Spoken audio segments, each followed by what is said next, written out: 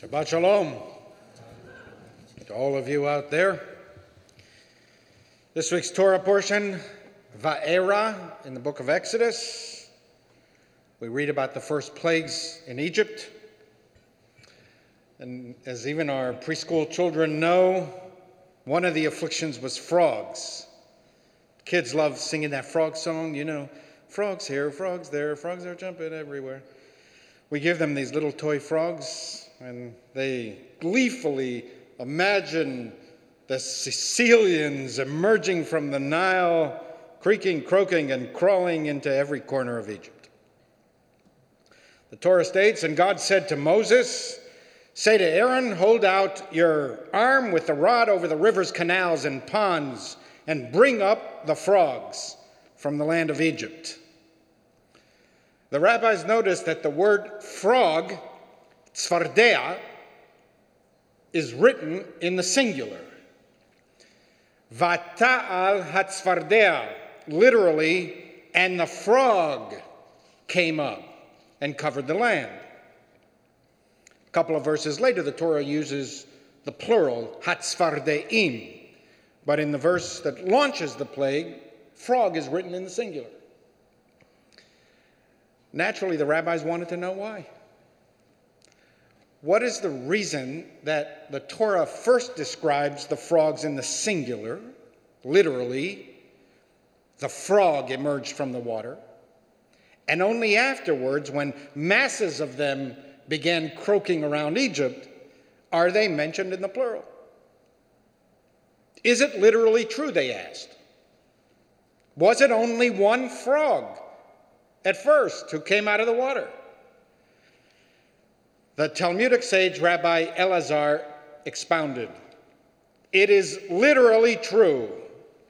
Tzvardea achat haita. It was one frog. But you know, in the Talmud, you can't only have one opinion without an argument. It just doesn't sit well with Jews.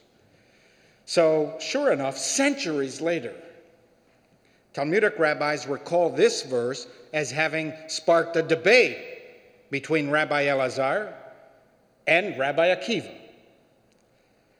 How did one frog manage to organize a massive invasion of all the other frogs?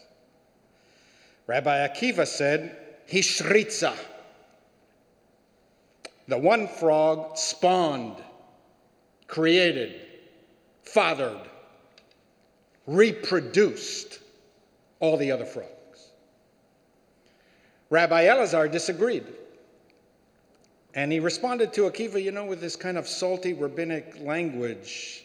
He said to Akiva, you know what, Akiva? Stick to what you know. Your specialty is halacha, Jewish law. Stick to that. Your specialty is not agada, which is non-legal exegesis. Non-legal exegesis is my field, said Rabbi Elazar. So I will tell you, Akiva, what really happened there. It's not that one frog spawned all the other frogs. It's that one frog, sharkalahem, one frog whistled to them, beckoned to them, and then they all came. What's the difference between Rabbi Elazar and Rabbi Akiva? According to Akiva, all the frogs came from one parent frog. Almost like one frog had a sort of genetic mutation and birthed such a mass of poisonous frogs that in no time Egypt was covered in them. But Elazar disagreed with Akiva. According to Elazar, it wasn't that one frog gave birth to all the other frogs. All the other frogs were already there. All that the lead frog had to do was to whistle to them, to marshal them, to organize them, and they came, eager to spread their poison. Now, if you're not steeped in Jewish learning, you might skip over this brief debate entirely. I know other congregations that the congregants don't care, but I know that you care. You're familiar with this. But you could ask, who cares who was right?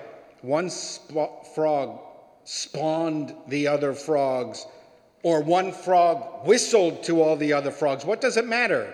Either way, millions of frogs came and covered the land of Egypt. But actually, this one seemingly innocuous Talmudic debate contains an enormous idea. How does a community decline? How was the glory of the ancient Near East, the mighty empire of Egypt, how was Egypt brought to its knees? One view, Akiva's view, is that one hateful person over time fills the land with poisonous ideas. It all comes from this one person. He is the progenitor of poison. He plants in the masses ideas that were never there. One person filled with noxious ideas instills venom in millions of others. He fathers it. He creates it, he spawns it, and implants it, poisoning so many hearts and minds. Sooner or later, they crawl out of all the rivers, canals, and ponds where they reside and cover every corner, crack, and crevice of the land, spreading poison in their wake. The other view, Elazar's view, also affirms the power of one person, one leader, but this view contends that the poison is already there. There are millions of poisonous frogs in the world. They exist in nature. They were created that way, poisonous. There are millions of toxic human beings in the world. We were created this way.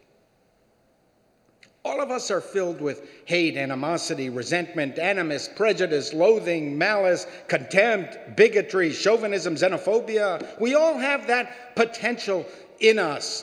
It already exists in the human creature. That's how we were made. No one spawns them in us. We have these qualities. We have this potential already in us. You have these impulses too.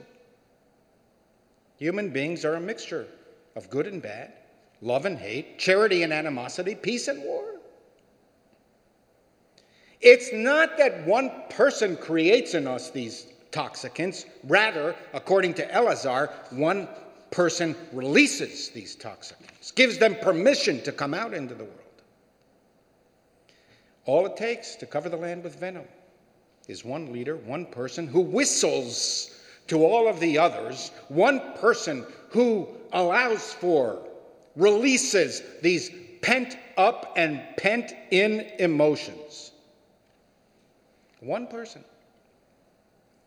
who exploits our natural human proclivity to fear the other, to dominate the other. One person who is so persuasive, so charismatic, so convincing that he inspires multitudes and assures them it's safe to come out of the dark corners where you reside. One person who exhorts, now's the time. We've been waiting for this day for a long time. Our place is not in the dark netherworld of murky rivers, muddy canals, and marshy ponds. Come out now into the sunshine. One person who deadens the principle of right and wrong by the constant attrition of excess. One person who whistles, come out, wherever you are. He doesn't even have to say it explicitly. They have a special language. They understand their code language. It doesn't have to be an express whistle. Dog whistles do the trick. Both Akiva and Elazar agree that one person has the power to motivate millions. One person can make a difference.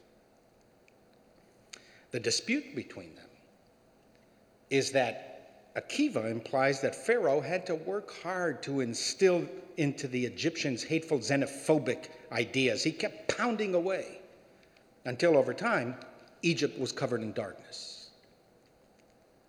Elazar, on the other hand, implies that Pharaoh didn't have to create the poison. It was already there, just waiting for its chance to come out of the shadows.